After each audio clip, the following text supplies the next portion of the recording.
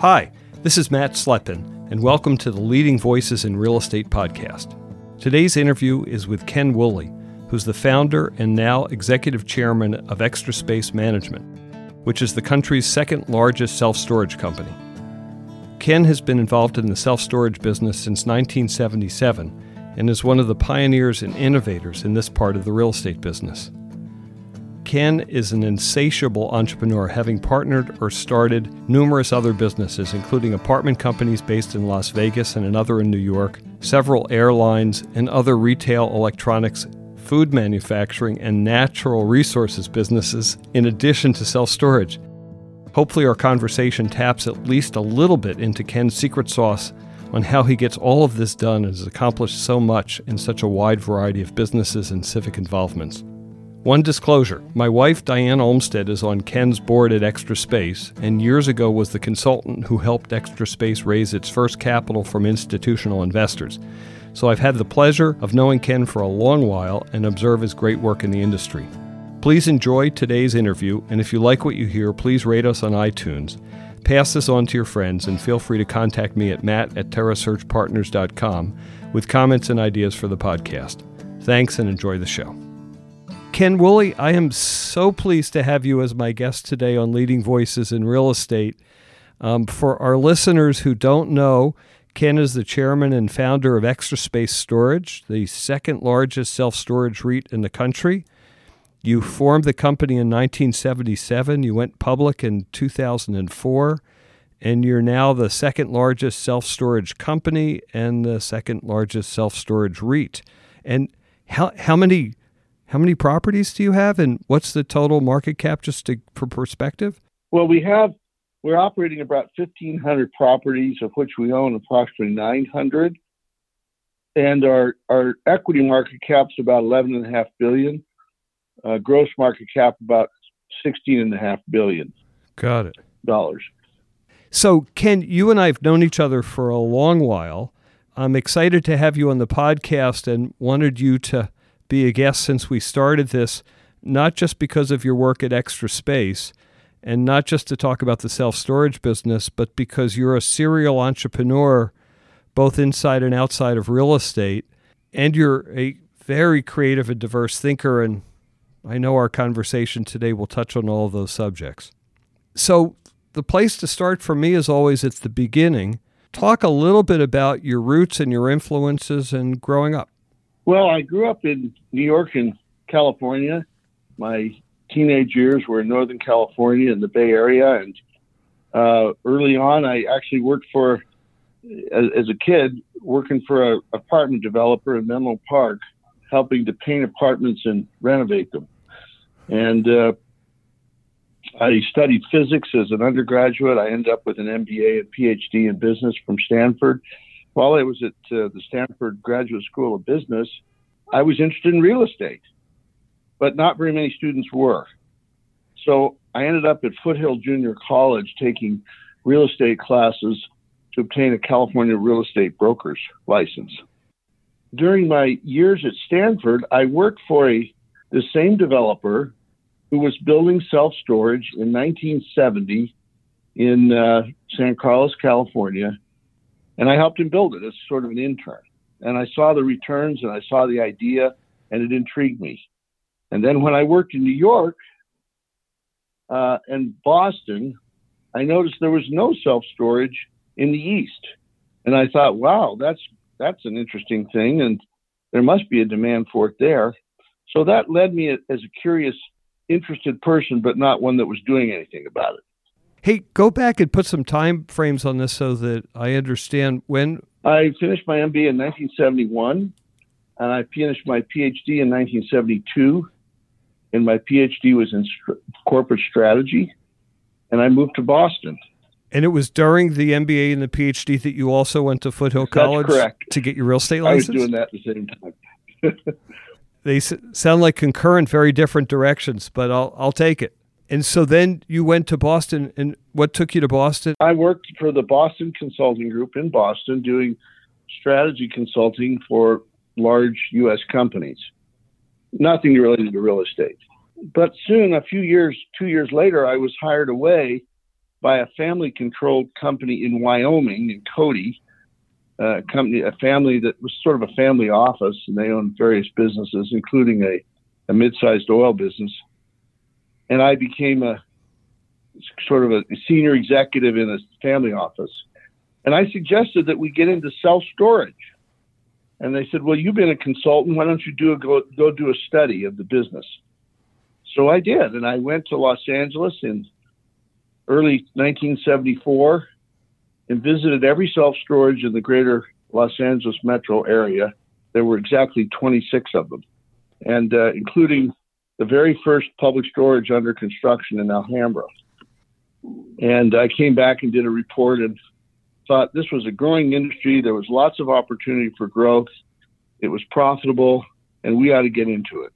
That was January of 1974. Unfortunately, my boss said, well, we can't pursue that right now because I need you to run a manufacturing business for me. And so I did that for another couple of years. And then I still wanted to do self-storage. So I convinced my boss that we do one, and we built it in Billings, Montana, which was the closest town of any size to Cody, Wyoming. Cody had a population of 5,000. Billings had a population of 100,000. So that was the first extra space storage completed in 1977 with a partnership between me and my boss. The dynamics in Billings would be a little different than the dynamics in Los Angeles, like no lack of space in the outlying areas. Yeah, there was no lack of space, but it was interesting. It leased up in about 6 months, and it was very profitable, and led me to the idea that this was going to be a good business. We didn't call it extra space. We called it secure mini storage. Later, during the 80s, the idea became self-storage, and that's what we call it today. It's funny. I imagine also the names of companies.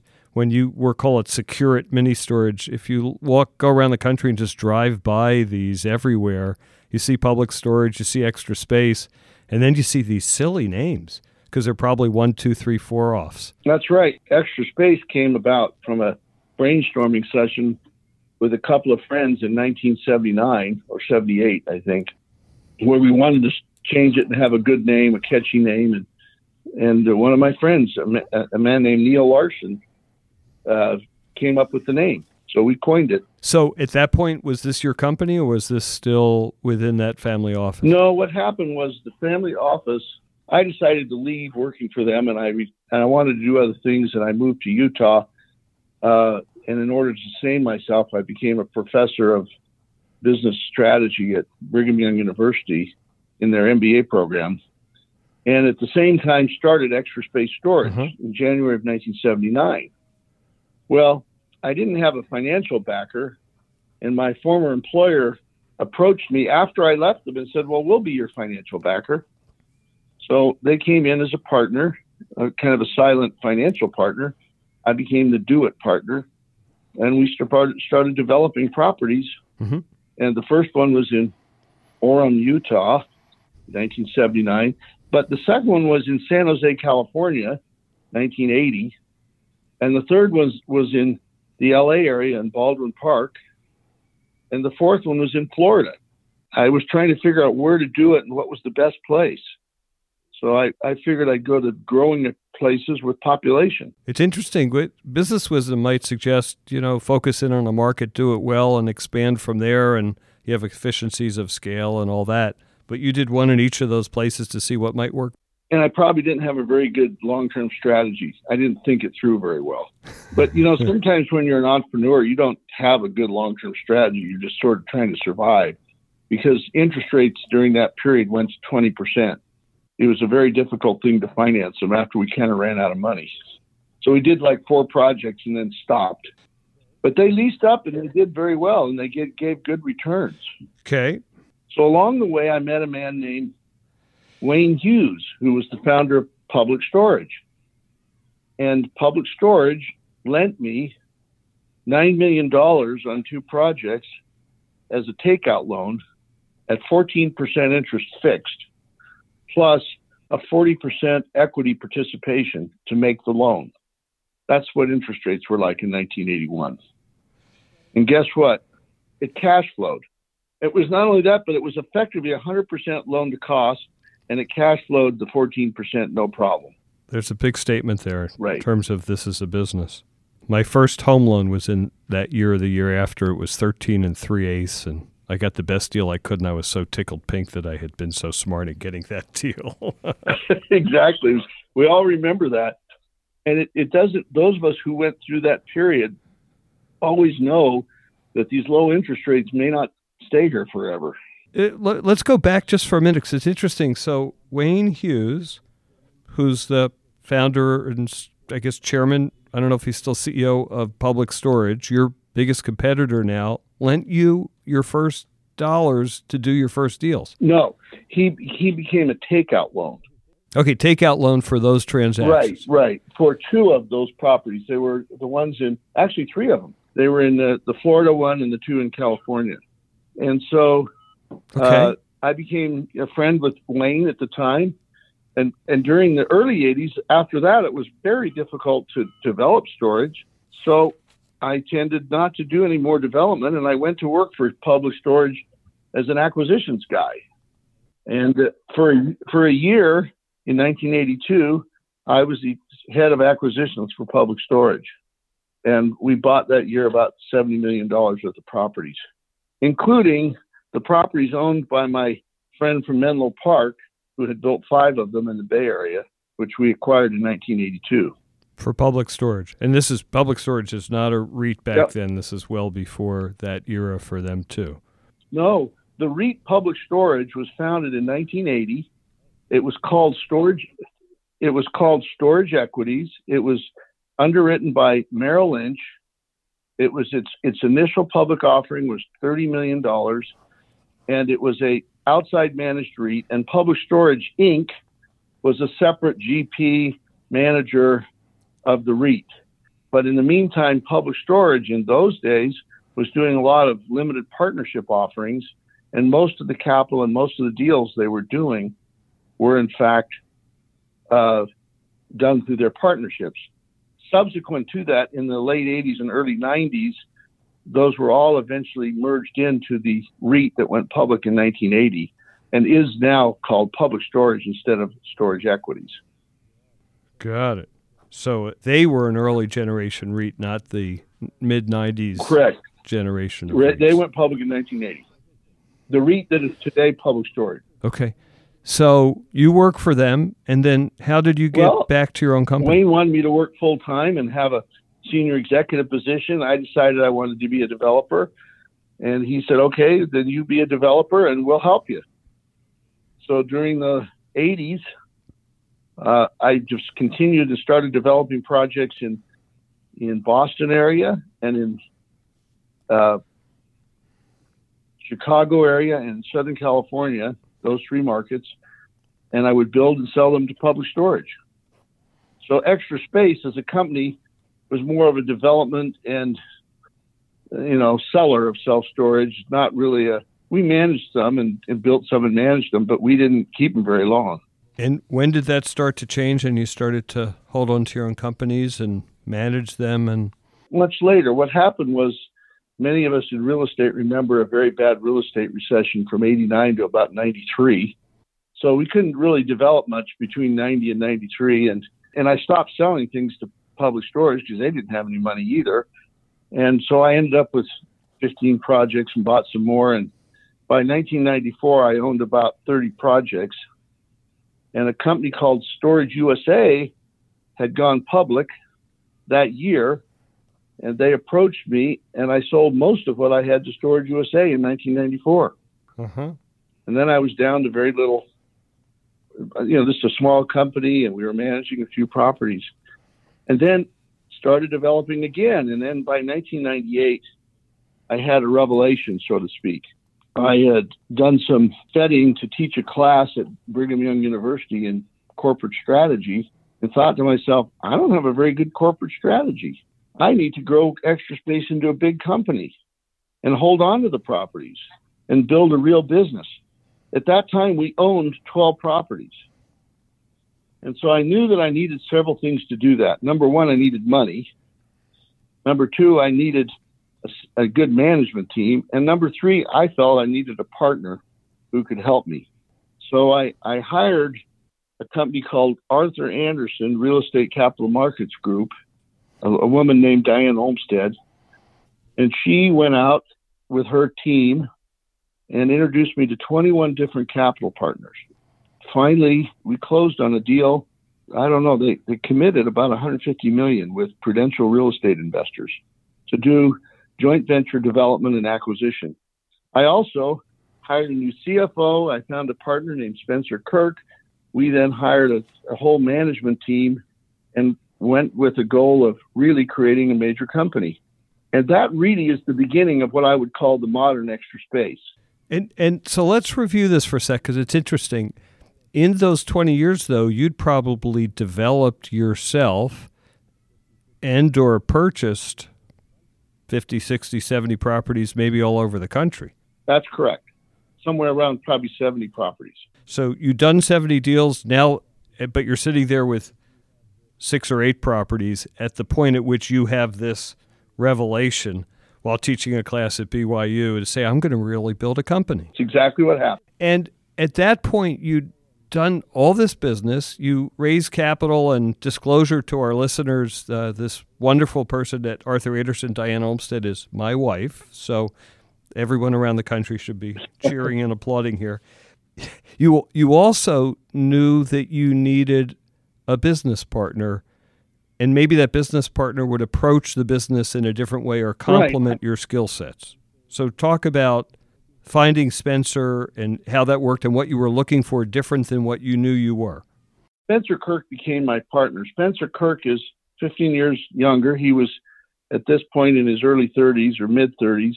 He had already built a very successful high-tech company, which he had taken public and which he had then sold, and he retired at age 35. And I was on his board of directors, and I watched what an excellent executive he was, and I knew he could run a business really well. And so I approached him, and I said to him, and he'll quote this, "You don't know beans about real estate, but I don't know beans about building a company and building a team and building a big business. Why don't we team up together and do storage?" And his first response was, "I don't want to do storage. It's a seedy business." And I said, "No, Spence, that's not what it is. Come and look at some of the projects we're developing." And I brought him to Boston, where we're doing 3-story, beautiful architected buildings. And I brought him to LA, and he saw the industry, much as it is today now. By this time, we were building multi-story climate-controlled properties, and he saw a different image. And so he signed up and became my partner. What did he bring to the table? What were those skills about building a company that really complemented you, and how over the years as you built the company did he apply his talents, and how did you apply your talents? Well, Spencer is a consummate manager. He manages all the functions of a business. He recognizes the need to have good human resources, good marketing, good finance, good operations, good IT, all the internal controls. And I'm a deal maker by nature. And he was not very good at that. And I was not very good at the other. So we just worked together at it. And he put in capital. That helped because he had made some money. And we just worked together. It's interesting. If you'd had the vision of doing deals, kind of growing slowly and doing deals, it probably would not have captivated his imagination. But the ambition that you had was a much broader one that would then appeal to him. Right. We said, okay, we want to build a company with $1 billion worth of assets right away. And we want to get to $1 billion in 5 years. That was 1998. And then in 2003, 5 years later, we were not at $1 billion, but we were like 500 or 600 million. And, we had a goal, and we talked about the goal, and we evangelized the goal with our team, and we built a good set of people. And really, by the time we got to the end of 2003, we were sort of running out of joint venture capital, and we needed a bigger source of capital. And that led us to Wall Street. In November of 2003, Spencer and I were at Wall Street, we're talking with UBS Securities, and they suggested, why don't you think about going public? And he had the experience of being a public CEO in the high-tech world, and he'd been to that barbecue, and he didn't like the sauce. So he goes, I don't know if I want to do that. And, you want to do that, Ken? And we thought about it, talked about it, and finally I said, okay, let's give it a try. Of course, that meant unwinding and simplifying a whole series of joint ventures and partnerships that we had created over the years, including a big one with Prudential Real Estate. Right. But we were able to do it, and finally in the summer of 2004, in August, we went public. We raised $290 million. We bought out many of the joint venture partnerships from Prudential, not everything, but part of it. We consolidated everything in one simple structure, and we had a market cap of probably $700 million or something in that range. Not quite your billion, but you were going to get there soon. Well, so then, as I mentioned, in 1994, 10 years earlier, I had sold much of Extra Space to a company called Storage USA, which is a very rapidly growing company during the 90s, and was purchased by GE Capital Real Estate in the year 2000. And I knew that GE wasn't doing very well with their storage business. They were struggling. And I knew the head of their real estate division, and I had talked to him several times about Storage USA. So as soon as we went public, I went and talked to him and said, we'd like to buy Storage USA. And he said, well, let's talk about it. And we had an initial discussion about maybe doing a joint venture or letting us run it or something, because it wasn't doing well. That led to their decision, GE's decision, to put it on the market and sell it. And they hired an investment banker, and several of us were interested in making offers. They sort of put a private bid out, and we made a bid, and Public Storage made a bid, and Sureguard, another public company, made a bid, and U-Store, another company, made a bid. And I really wanted to buy it because I knew it would really help us a lot. But it was roughly $2.3 billion. Right. And we didn't have $2.3 billion when we were only $700 million market cap. So we went to Prudential and talked to them about it. And after we made the presentation, Prudential made a commitment in one day to invest $1.8 billion as a partnership with us against the approximate purchase price of $2.3 billion. And they committed $1.5 billion of equity and $300 million of debt, which was, from my perspective, that was the largest deal I'd ever done at that point. So the Prudential senior officer and I went to talk to GE, and after a lot of negotiating, we ended up making a deal. One of the funny things that came out of that was, this would interest your listeners, we had the meeting with the GE guy, and he said, well, who's going to sign the contract? And we said, well, Extra Space and Prudential. And he says, well, what entity at Prudential? Because he was concerned with whether the contract would be strong enough, financially. And finally, the Prudential guy says to him, the Prudential Insurance Company of America will sign the contract. So I said, oh, okay. Because he was afraid that maybe it wouldn't be really backed by Prudential.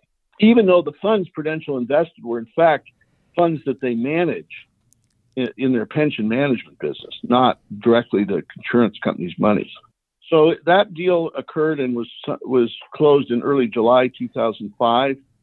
And we went from owning 150 properties to owning and running about 600 properties.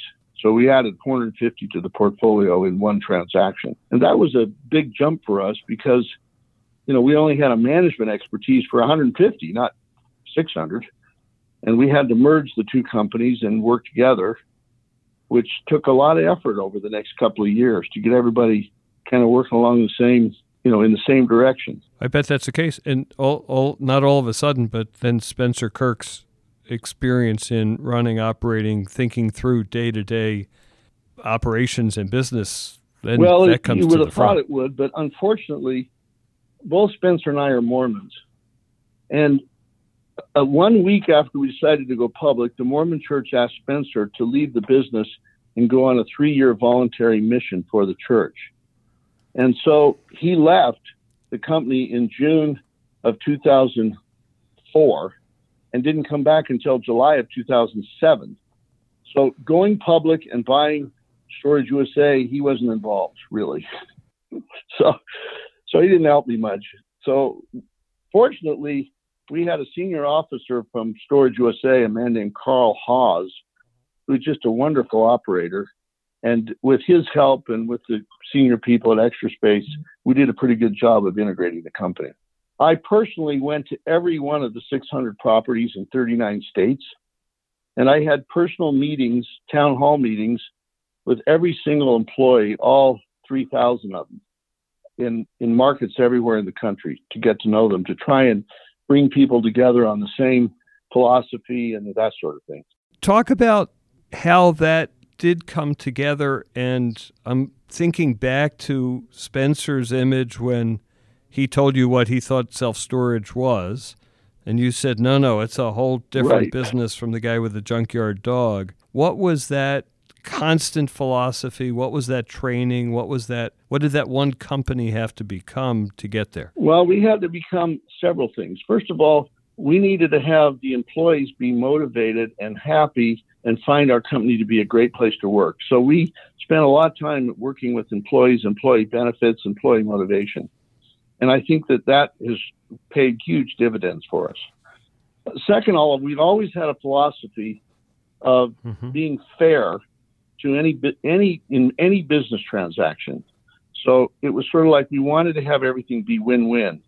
And we really internalized the idea that when you have a contract or a business relationship, you're always fair to the other guy and don't try and take advantage of them.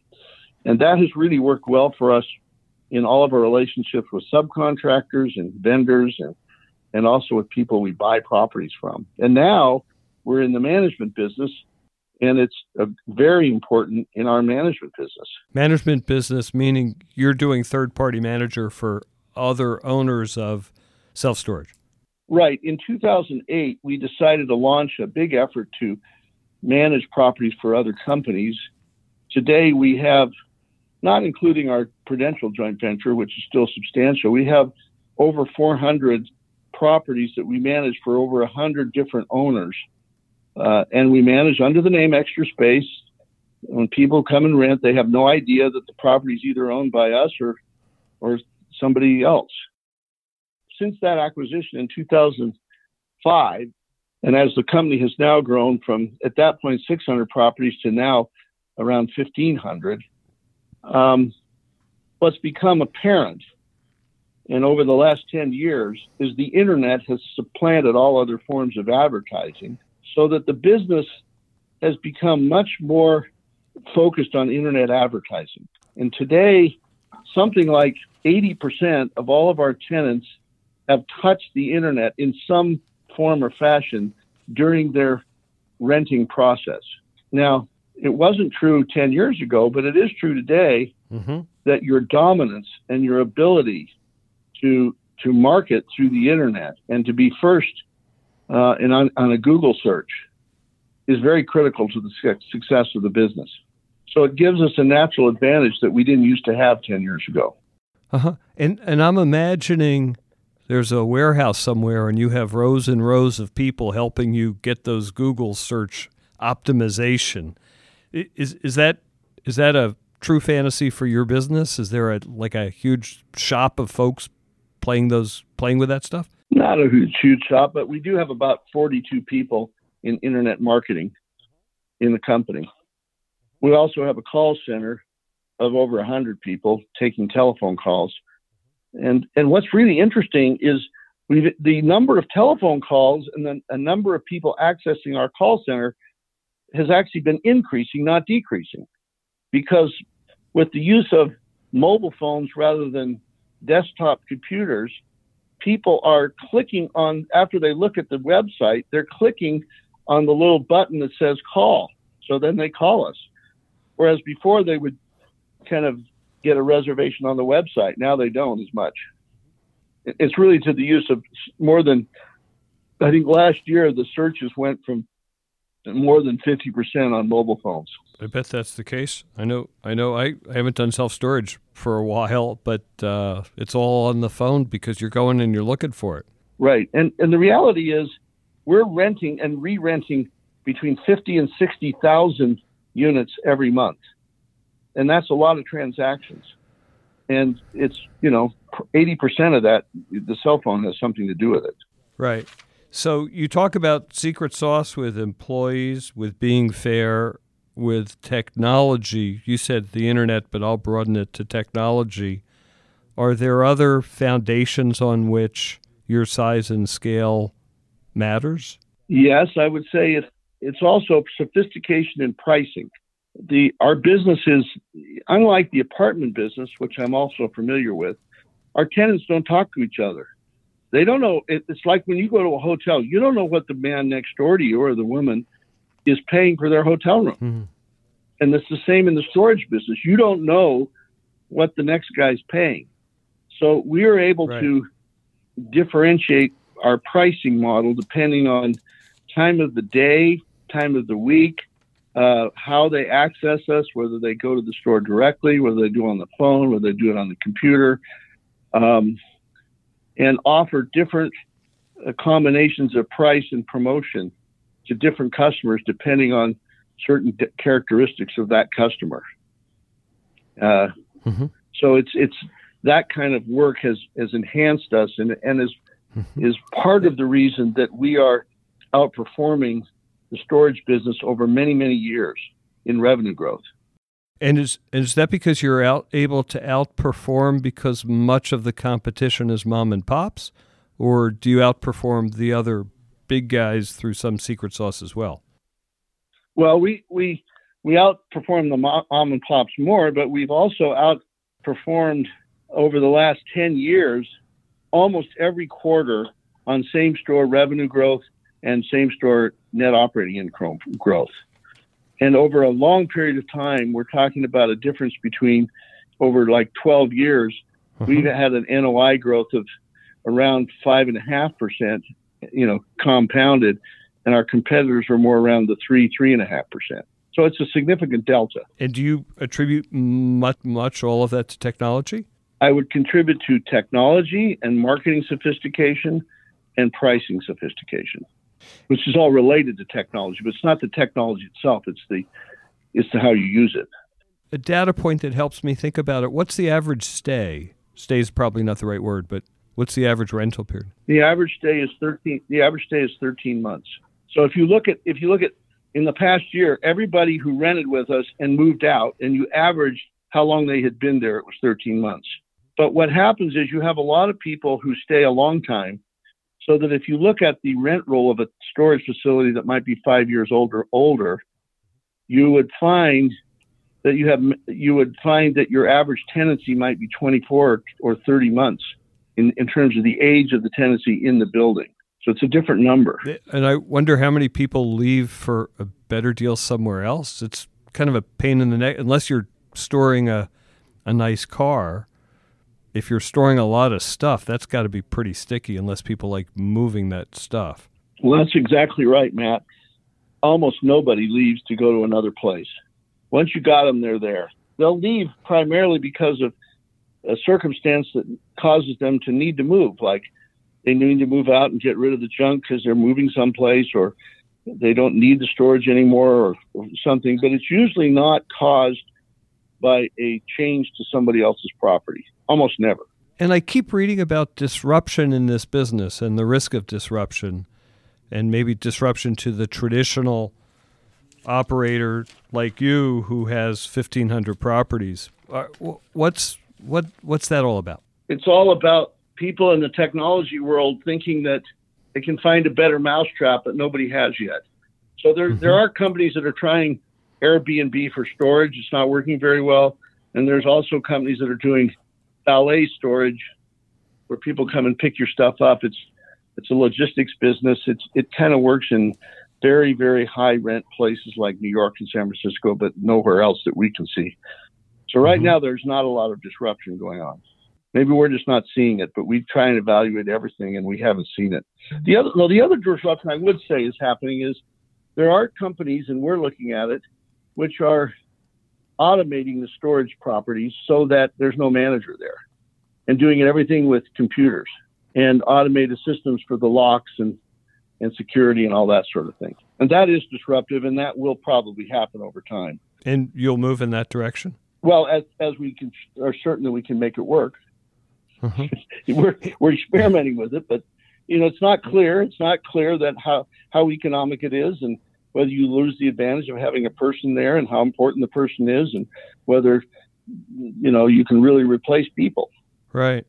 And it's interesting, in the real estate business, people talk about barriers to entry all the time. And I have more casual conversations with people who want to get into the self-storage business. Maybe it's the dumb tax, I'm not sure, but it's, wow, that looks cool. It's growing. It's easier to do than apartment development. And the barriers to entry are low. I'm gonna go build some. Is there wild, wild west and lots of room for folks to start up small businesses, or is there really the size and scale hurts their ability to do that? That's a hard question to answer.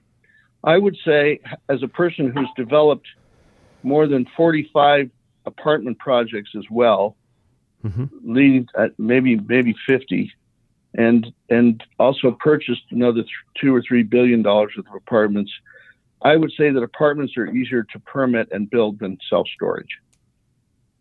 And it's naive for someone to think they can go in a major metropolitan area and get a zoning approval to build a storage, because the zoning people want to put storage in a warehouse zone or an industrial zone, but storage needs to be in a commercial zone.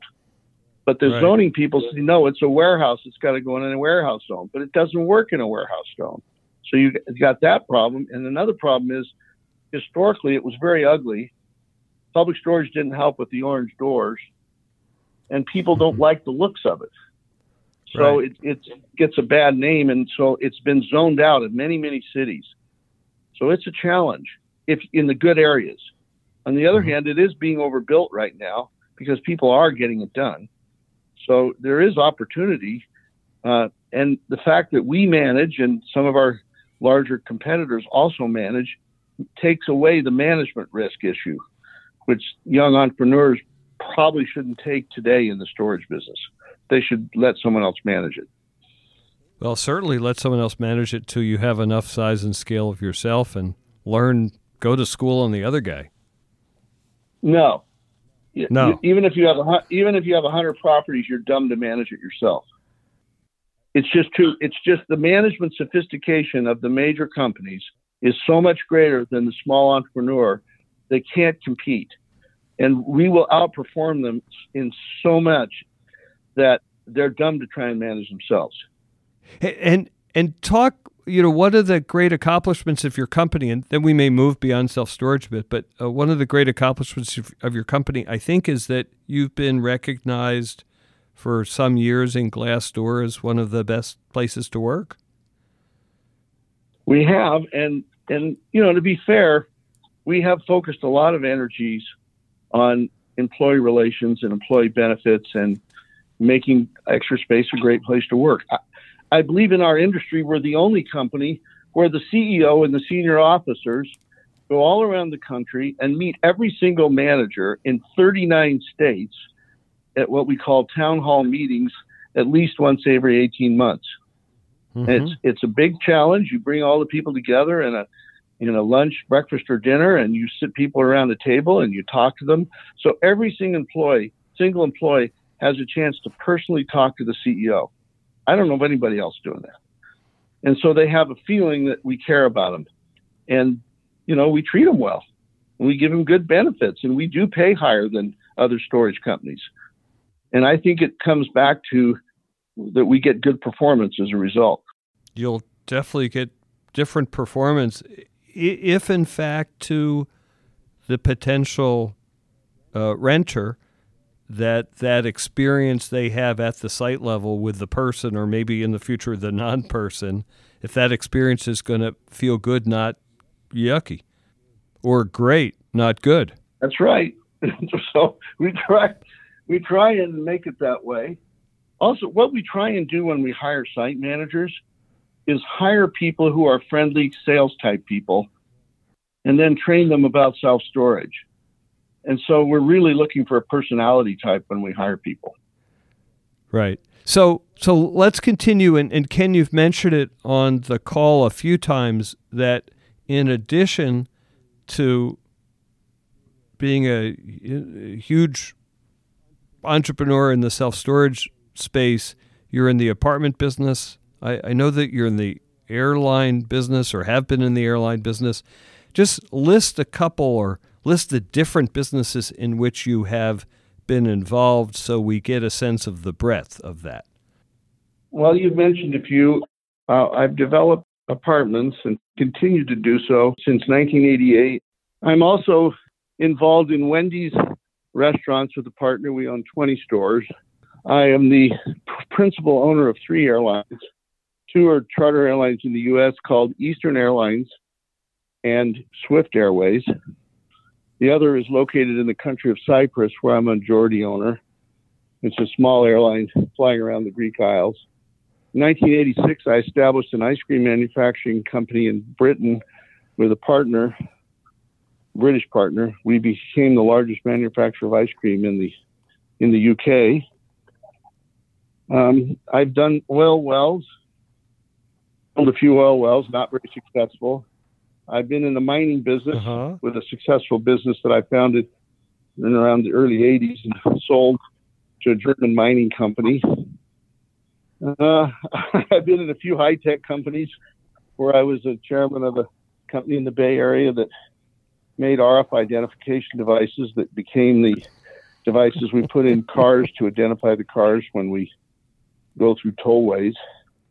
Let's see, I was a co-founder of a company that made track pads, which is the device we put our fingers on the computers and now on iPhones. That whole technology was developed by a company I was the primary funder of called Circ.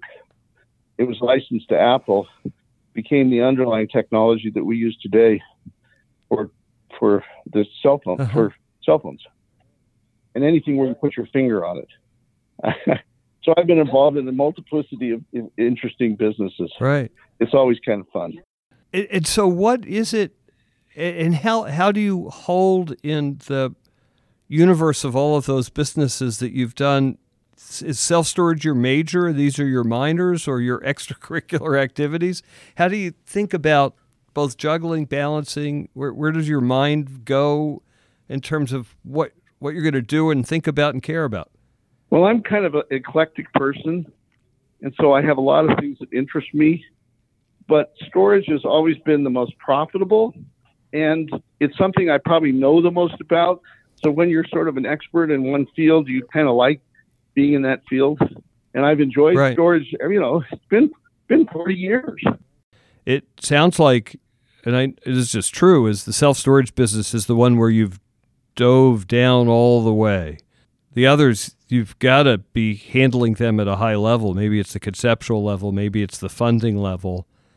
I'm just trying to think about how you both juggle and where in your brain and your heart all of these things concurrently fit.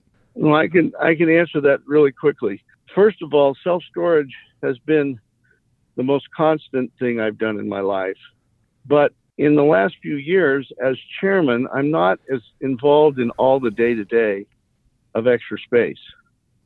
So I'm about 20% of my time with Extra Space. But the apartment development business does take a lot of time and effort. We have 2,000 units under construction.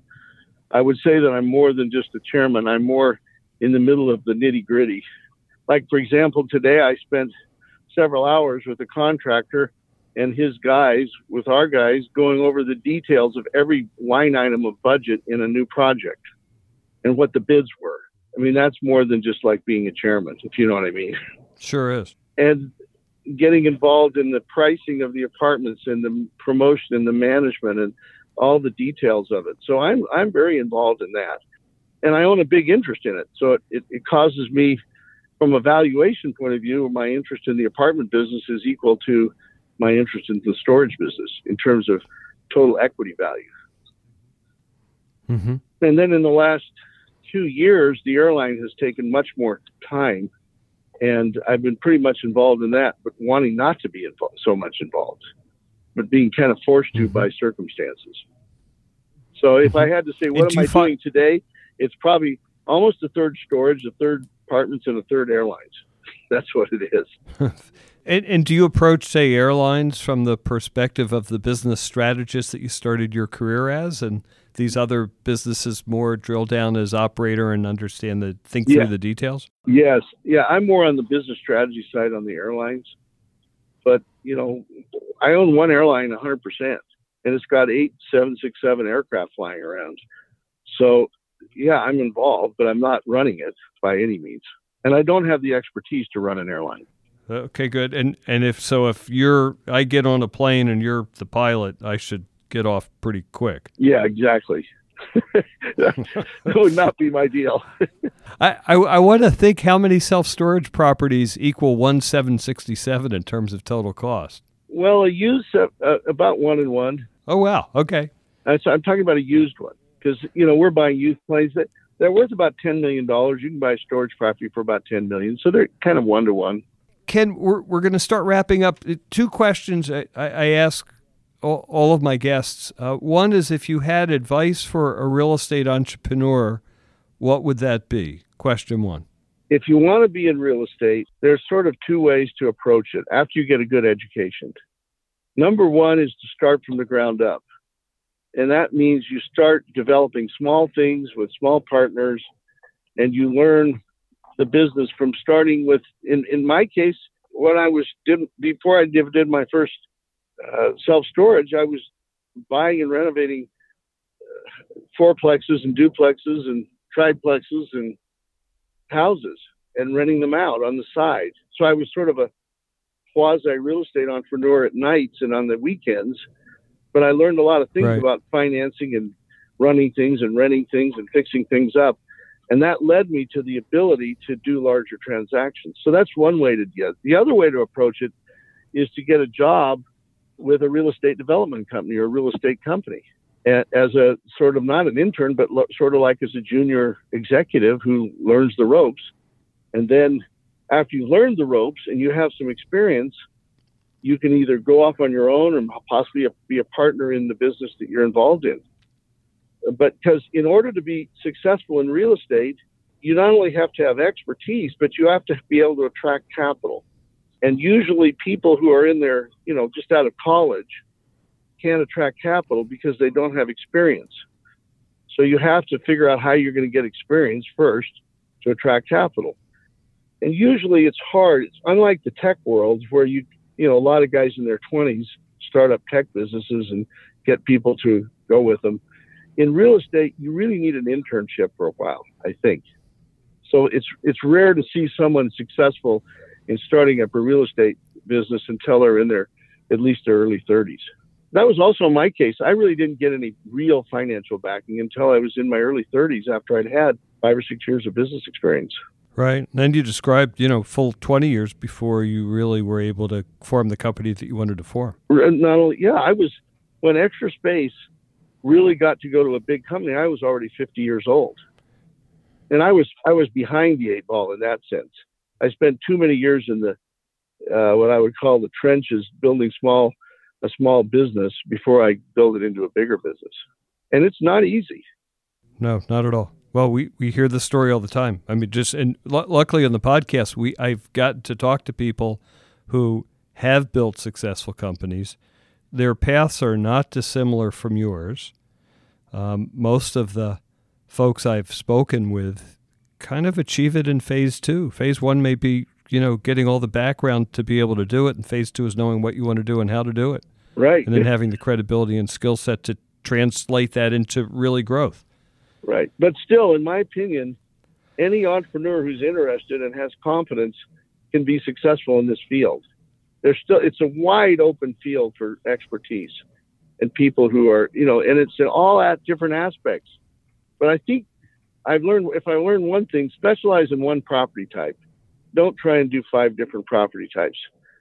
And I don't, to be honest, office buildings, shopping centers, warehouse buildings, any of those things. And I couldn't be very successful developing because I don't have all the expertise that I have in the storage business or the apartment business. It's funny hearing the specialize in one property type from the man who owns apartments, self-storage, airline business, Wendy's, ice cream. Yeah, but those are not all property types. They're different businesses. I got it.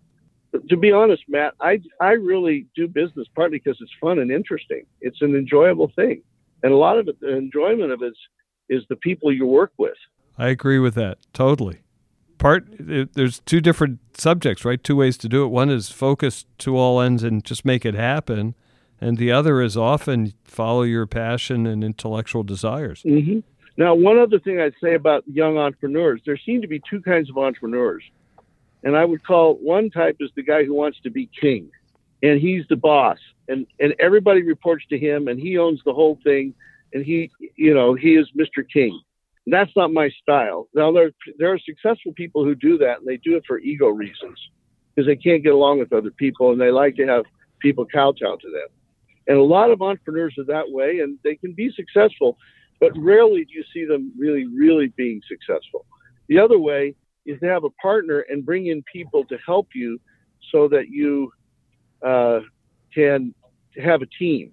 And to me, that works way better.